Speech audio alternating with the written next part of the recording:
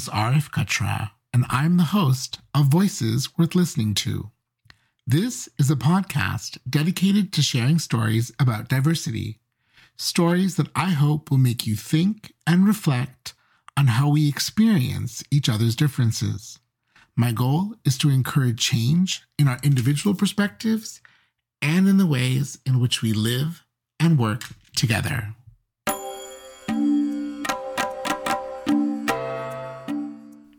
The question I hope to tackle in today's episode of Voices Worth Listening to is, what can organizations do to create more inclusive and equitable workspaces for gay men and women? Of course, some of what I will share today will also apply to people who are bisexual, transgender, and those who identify alternatively. I remember in 1994 when the Clinton administration put into law Don't Ask, Don't Tell. The intent of the law was to allow gay men and women to serve in the U.S. military, directing everyone involved to not ask, not tell, not pursue, and certainly not harass. The military leadership revolted. They felt having openly gay members in the ranks would reduce morale and decrease the effectiveness of the men and women protecting the country. The result was a compromise law that said gay women and men could remain in the military as long as they remained in the closet. The result? Well, between 1994 and 2008, more than 12,000 gay men and women were discharged from the U.S. military for being openly gay. However, in 2010, the law was repealed, and it became almost impossible to expel gay men or lesbian women from the military simply for expressing their sexuality, a right afforded to straight men in the military since 1775 and straight military women since 1917. That's 200 plus years for straight men and 100 plus years for straight women, and a little less than 12 years for gay men and women. Now that is a cataclysmic example of inequity.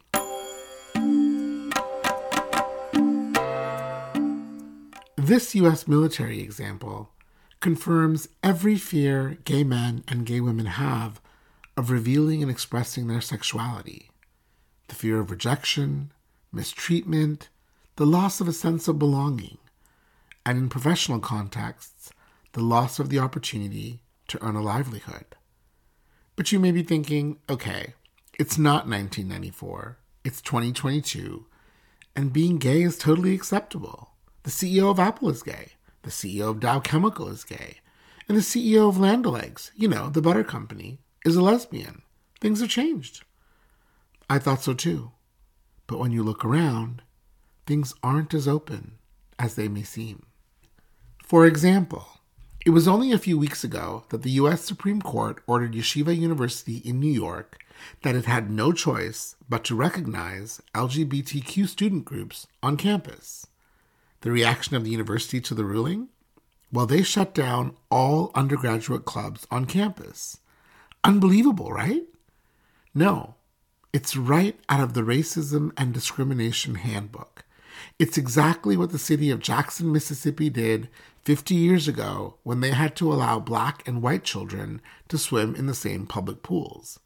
They shut down all public pools in the city. Here's another example. About a year ago, the Supreme Court heard a series of cases. The first case was brought by Gerald Bostock, a child welfare coordinator for Clayton County, Georgia, who said he was fired after he joined a gay recreational softball league. The second case? By Donald Zara, who claimed he was fired for being gay, leaving him without medical insurance as he suffered through prostate cancer. And the third case? By Amy Stevens, who worked for 6 years as a male funeral director in Livonia, Michigan, and was fired after coming out as transgender and then coming to work as a female. Okay, but here's what's jaw-dropping. The employers in 2021, in their case, tried to claim that discrimination based on sexual orientation was not discrimination at all. The court? Well, they didn't buy it, and they sided with the plaintiffs. But here is what these stories remind us of. Being treated differently because you're gay is a real issue, and it's alive and well in many, if not most, organizations. This is confirmed in the dozens of conversations I've had with gay women and men about their professional experiences at work. So before we can talk about how to create an inclusive work environment for gay men and women, we have to deal with the sad reality that most leaders and organizations today don't understand why gay men and gay women specifically bring unique value to their organization. So let's deal with the following question. Why should your organization want to hire and retain gay men and women? For those of you who are engaged with the issue of DEI in the workplace, you're familiar with the kind of thinking that supports diversity at work. It goes something like this. Because we have a diverse set of employees, they are likely to bring different ideas and ways of working to the table. And that, in turn, will likely be very beneficial to the organization's success. And finally, 4. These innovations differentiate us and allow us to create more loyalty and buy-in from our customers or users. In a nutshell, because I'm different, I'm likely to bring different ideas and ways of working to the table that may be very beneficial to my organization's success. However, often in organizations, leaders struggle to value those differences. So let's start by exploring where these differences come from. Do they come from the color of someone's skin or because they're gay? No. They come from the experiences that these people have lived through because of their racial differences, cultural differences, and/or differences in sexual orientation. Lived experience is what makes gay men and women valuable in the workplace. As a gay man, I didn't come out until my early 40s. People of my generation didn't come out in high school. A few in university, and most in their 30s. I was late. Likely because I wasn't only gay, I was, and still am, Indian and Muslim. For me, coming out was complex. Living in the closet for almost 40 years and outside for 10 has changed how I think in ways that are very permanent. How?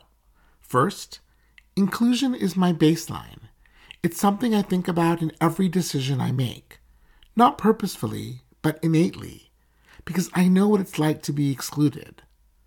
I'm patient when it comes to differences. I'm strategic and willing to bring people along because being accepted when you come out is not like it is on TV. It's a process that requires you to listen, be patient, work with the people you love, and sometimes support them on their journey to acceptance. The result? I'm not afraid to take on impossible challenges and be uncomfortable. Think about the number of tenured business faculty you know who leave high-paying jobs to be podcast hosts. I'm not saying the decisions are always great, but they are authentic, and they are certainly unique. My lived experience has taught me that difference is required. Without it, organizations are at a significant disadvantage.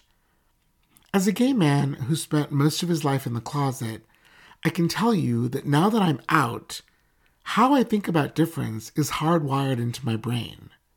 I believe differences need to be expressed and they cannot be hidden. Difference is a need for organizations and not simply a nice to have. My brain changed in my 40-year coming out process. And when I make decisions now, DEI is central. It's fundamental to how I make decisions. If you've been paying attention, I'm arguing that gay men and women matter in organizations because their brains are hardwired differently, not from birth, but from lived experience. They have a level of neurodiversity that is not a function of nature, but a function of nurture, allowing them to more directly bring new perspectives to a company's efforts to create and recognize value.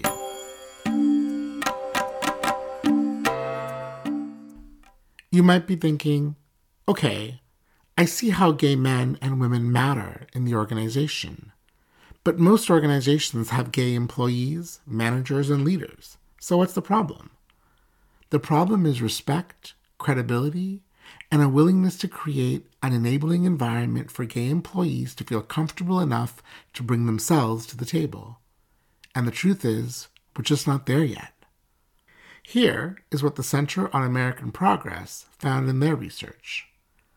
Approximately 15 to 45% of LGBTQ people suffer some form of discrimination on the job. 10 to 20% have been passed over for a job or been fired because of their sexual orientation or gender identity. 10 to 30% receive negative performance evaluations because they're gay. This data highlights the key challenge. Most organizational leaders don't behave as though they believe in the value of lived experience. Certainly not when it comes from someone from the LGBTQ+ community.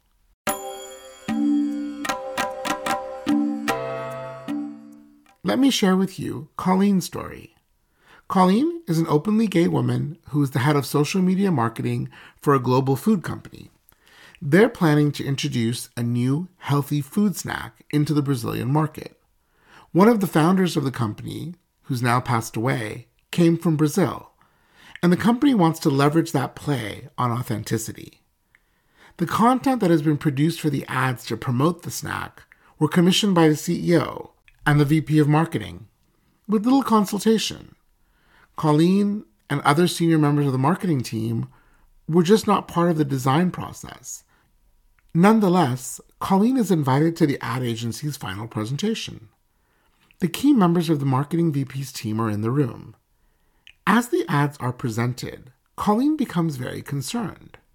The ads showcase non-Brazilians, only white people, in tourist venues across the country enjoying this healthy food snack. Colleen has 3 concerns. 1, it feels like the ads are appropriating Brazilian culture. 2, the ads tend to frame whiteness and straightness as aspirational. And 3, the ads demonstrate very little understanding of the target market, which likely means this multi-million-dollar campaign has a high chance of failure. The agency completes their presentation, and the VP of marketing tells them, "Look, we want to launch soon, so let us digest the presentation and schedule a feedback meeting in a few days." Once the agency staff leave the boardroom, the senior team starts their discussion. When it's Colleen's turn, she speaks up about her concerns. And Colleen qualifies her comments with, "I think we need to discuss these topics from the lens that they may hamstring us from achieving our sales targets." Rather than inviting a discussion, the VP's reaction is anger. He immediately says to Colleen, "I think your perspective is skewed and frankly overly sensitive and extremist. I don't think given your background, you're in a position to be objective."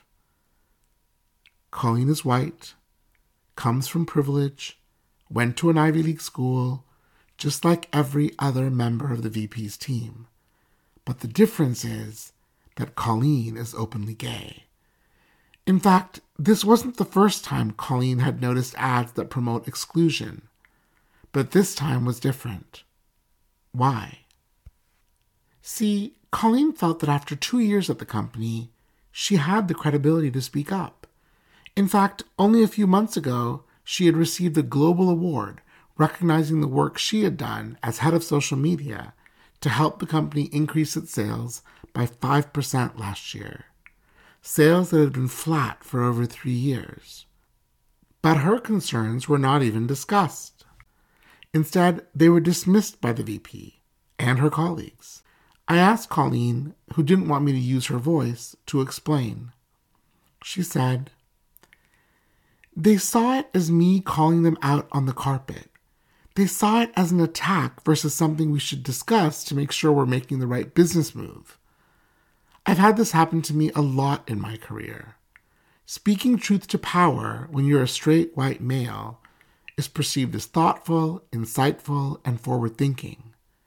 When you do it as a gay person, the result is more often than not you being perceived as a complainer and losing any power you may have had." Colleen explained to me how this had a ripple effect on her career. I couldn't stay, Arif. I became a target for ridicule. I was framed as a DEI activist, and dismissing my opinions or not including me in pivotal marketing meetings became a regular practice. When I got COVID, my VP literally said to me that I'm being weak and need to get back to work. I asked Colleen how it made her feel. It made me question my core. Maybe I wasn't that talented. Maybe the increase in sales had nothing to do with my efforts. Maybe my professional achievements have all been lucky. The truth is, the number this played on my mental health began to show up physically, and I knew I had to get out. It wasn't easy, but I finally left. Colleen's story demonstrates that still today, in the workplace, gay men and women are perceived as easy targets. Despite being promoted to former leadership positions in the organization, they often still carry a second-class citizen status with colleagues and even their direct reports. And this prevents many gay professionals from bringing their authentic and complete selves to the decision-making table. And that hurts the organization. Let me share with you John's story. John was one of my MBA students from a few years ago. He's gay, and in his words, I know people look at me and put me in a box. I'm gay. I'm effeminate and a big muscle dude, without the voice to go with it. John tells me a story about how he started his career working for one of the largest real estate multinational companies in the world. He had done well at the company and qualified for getting help with paying for his MBA. This benefit wasn't guaranteed and based solely on the recommendation of your supervisor. But John was a superstar and easily received the recommendation. John had received almost $25,000 in benefits and was almost halfway through his MBA. The chief technology officer of the company was going to visit John's department, and his boss had scheduled 30 minutes after lunch for John to meet with the CTO to present a new and innovative HR tracking system that John's team had been working on. The CTO arrived at 8:30 a.m. for an all-managers meeting. He wanted to get to know the team and engaged in an hour of introductions.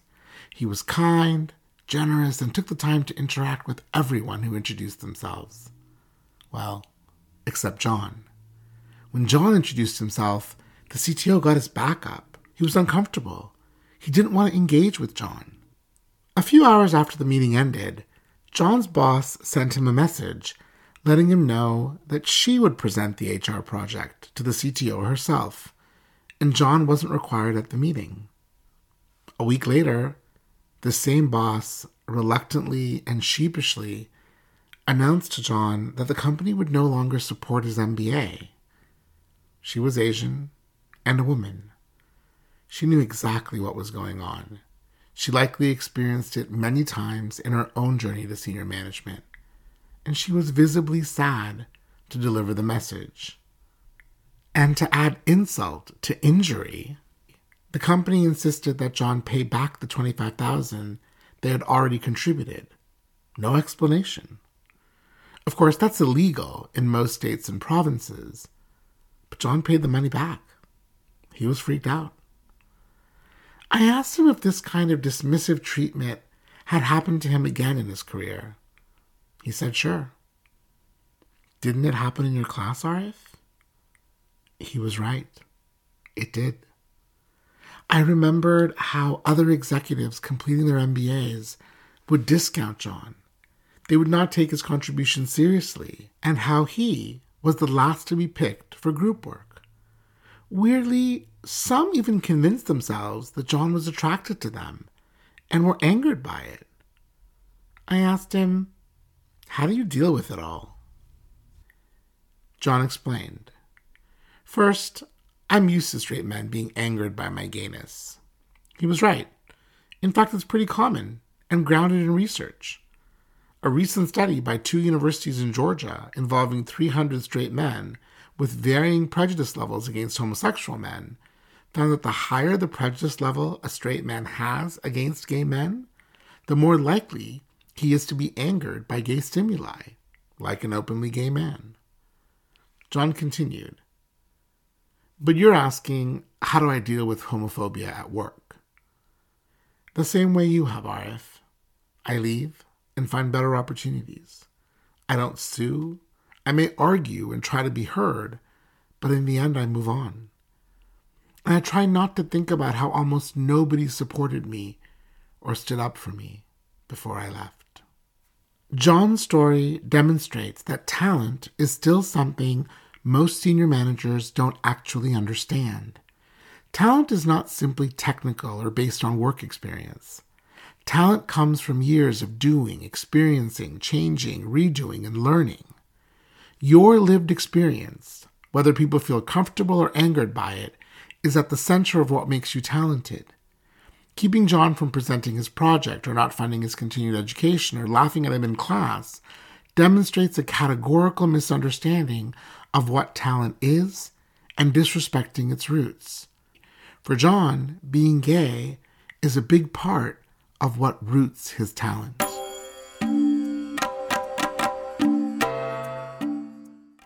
Let me tell you one last story.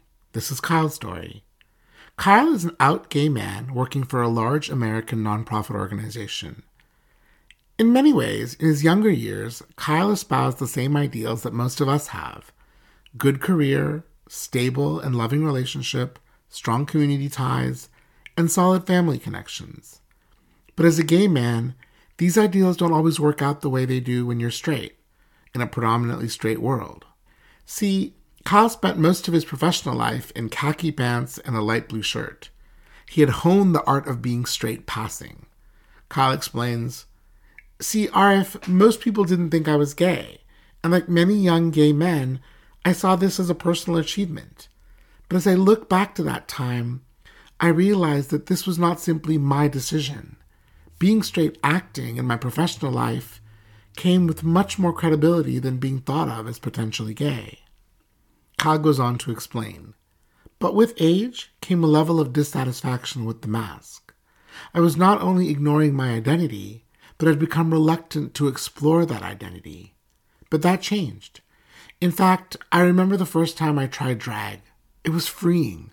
I was scared to death, but it was freeing. It was like going skydiving. Something inside me changed. I wasn't the light blue shirt, khaki pants wearing gay man at work.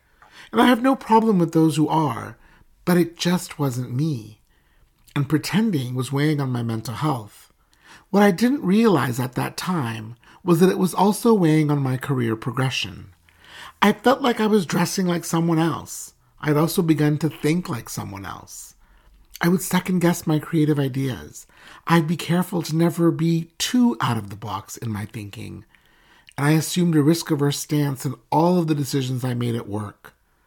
The result was a few small promotions, mostly laterally, here and there from one regional office to another. However, when I started being me, when I dressed the way I wanted and expressed myself in a way that was more authentic, my work opened up and my talents became clearer to those around me. Certainly, there was pushback, but I flourished and I got noticed in the huge nonprofit I had worked for so long. So much so that I was promoted to the national office to be on the core team of the VP of Marketing. Another gay man.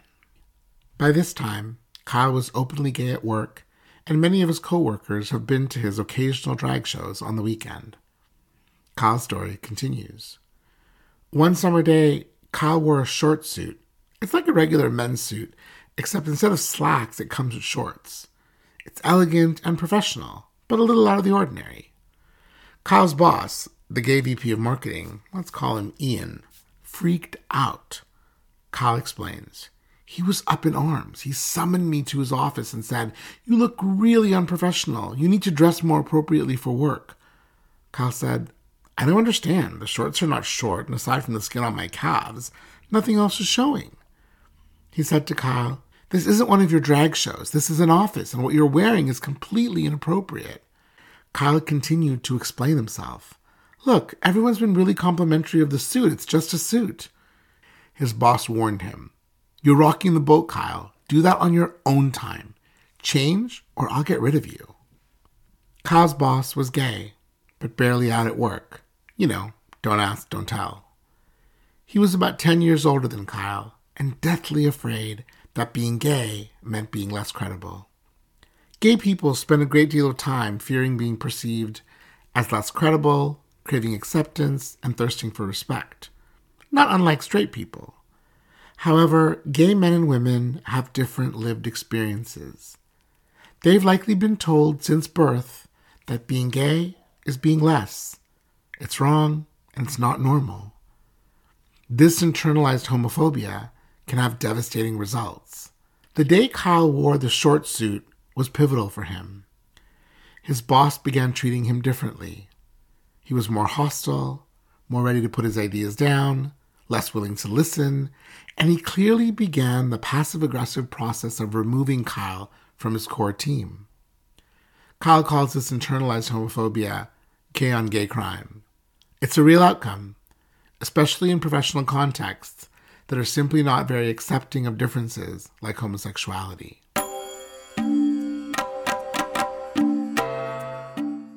So what can you do as a leader and manager to create a more inclusive LGBTQ environment? And before you say, my organization is fine with gay people, let's look at the data. In Canada, 1% of all working professionals report daily experiences with workplace discrimination. For LGBTQ employees, that number is 5 times greater. Over a year, 3% of all Canadian working professionals report experiences with racism. That number is 10 times larger for LGBTQ employees. U.S. Census data shows that over the last 5 years, unemployment among same-sex couples versus opposite-sex couples is 10% higher.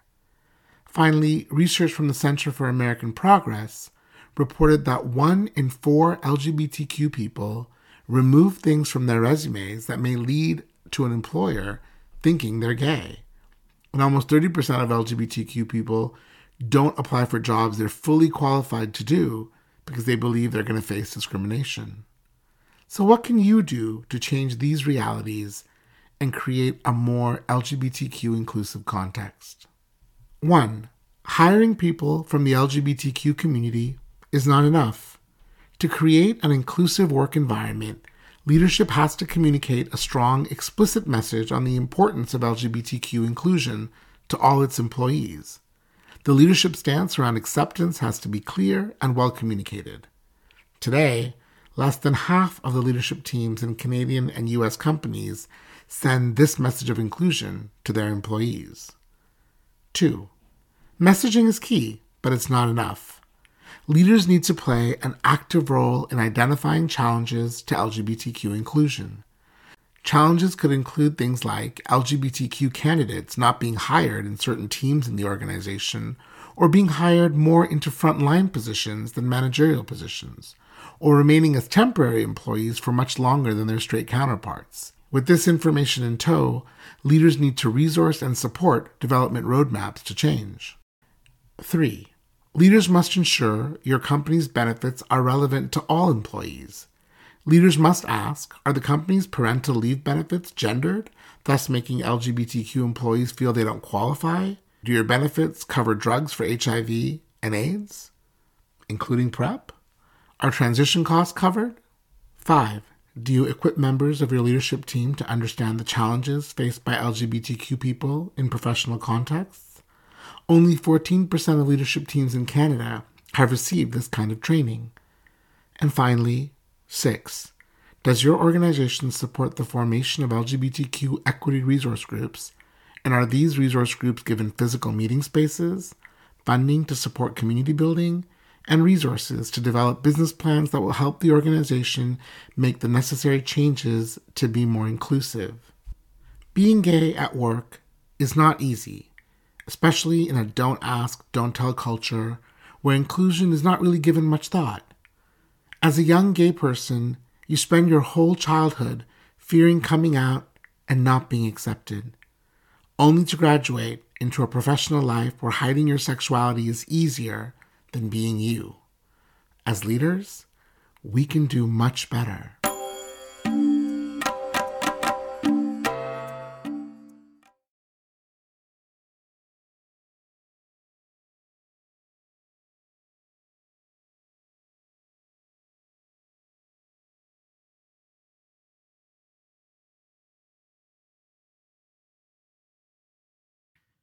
I hope you'll join me again in a few weeks by subscribing to the podcast. And I especially hope that today, the time spent listening to this podcast made you feel that this was a voice worth listening to. If you would like more information about my work in diversity and strategy, please visit my website at www.strat-ology.com. That's strat-ology.com. The music in this podcast is from the Toronto Tabla Ensemble. To find out more, visit torontotabla.com. That's the word Toronto and the word tabla, Tabla.com.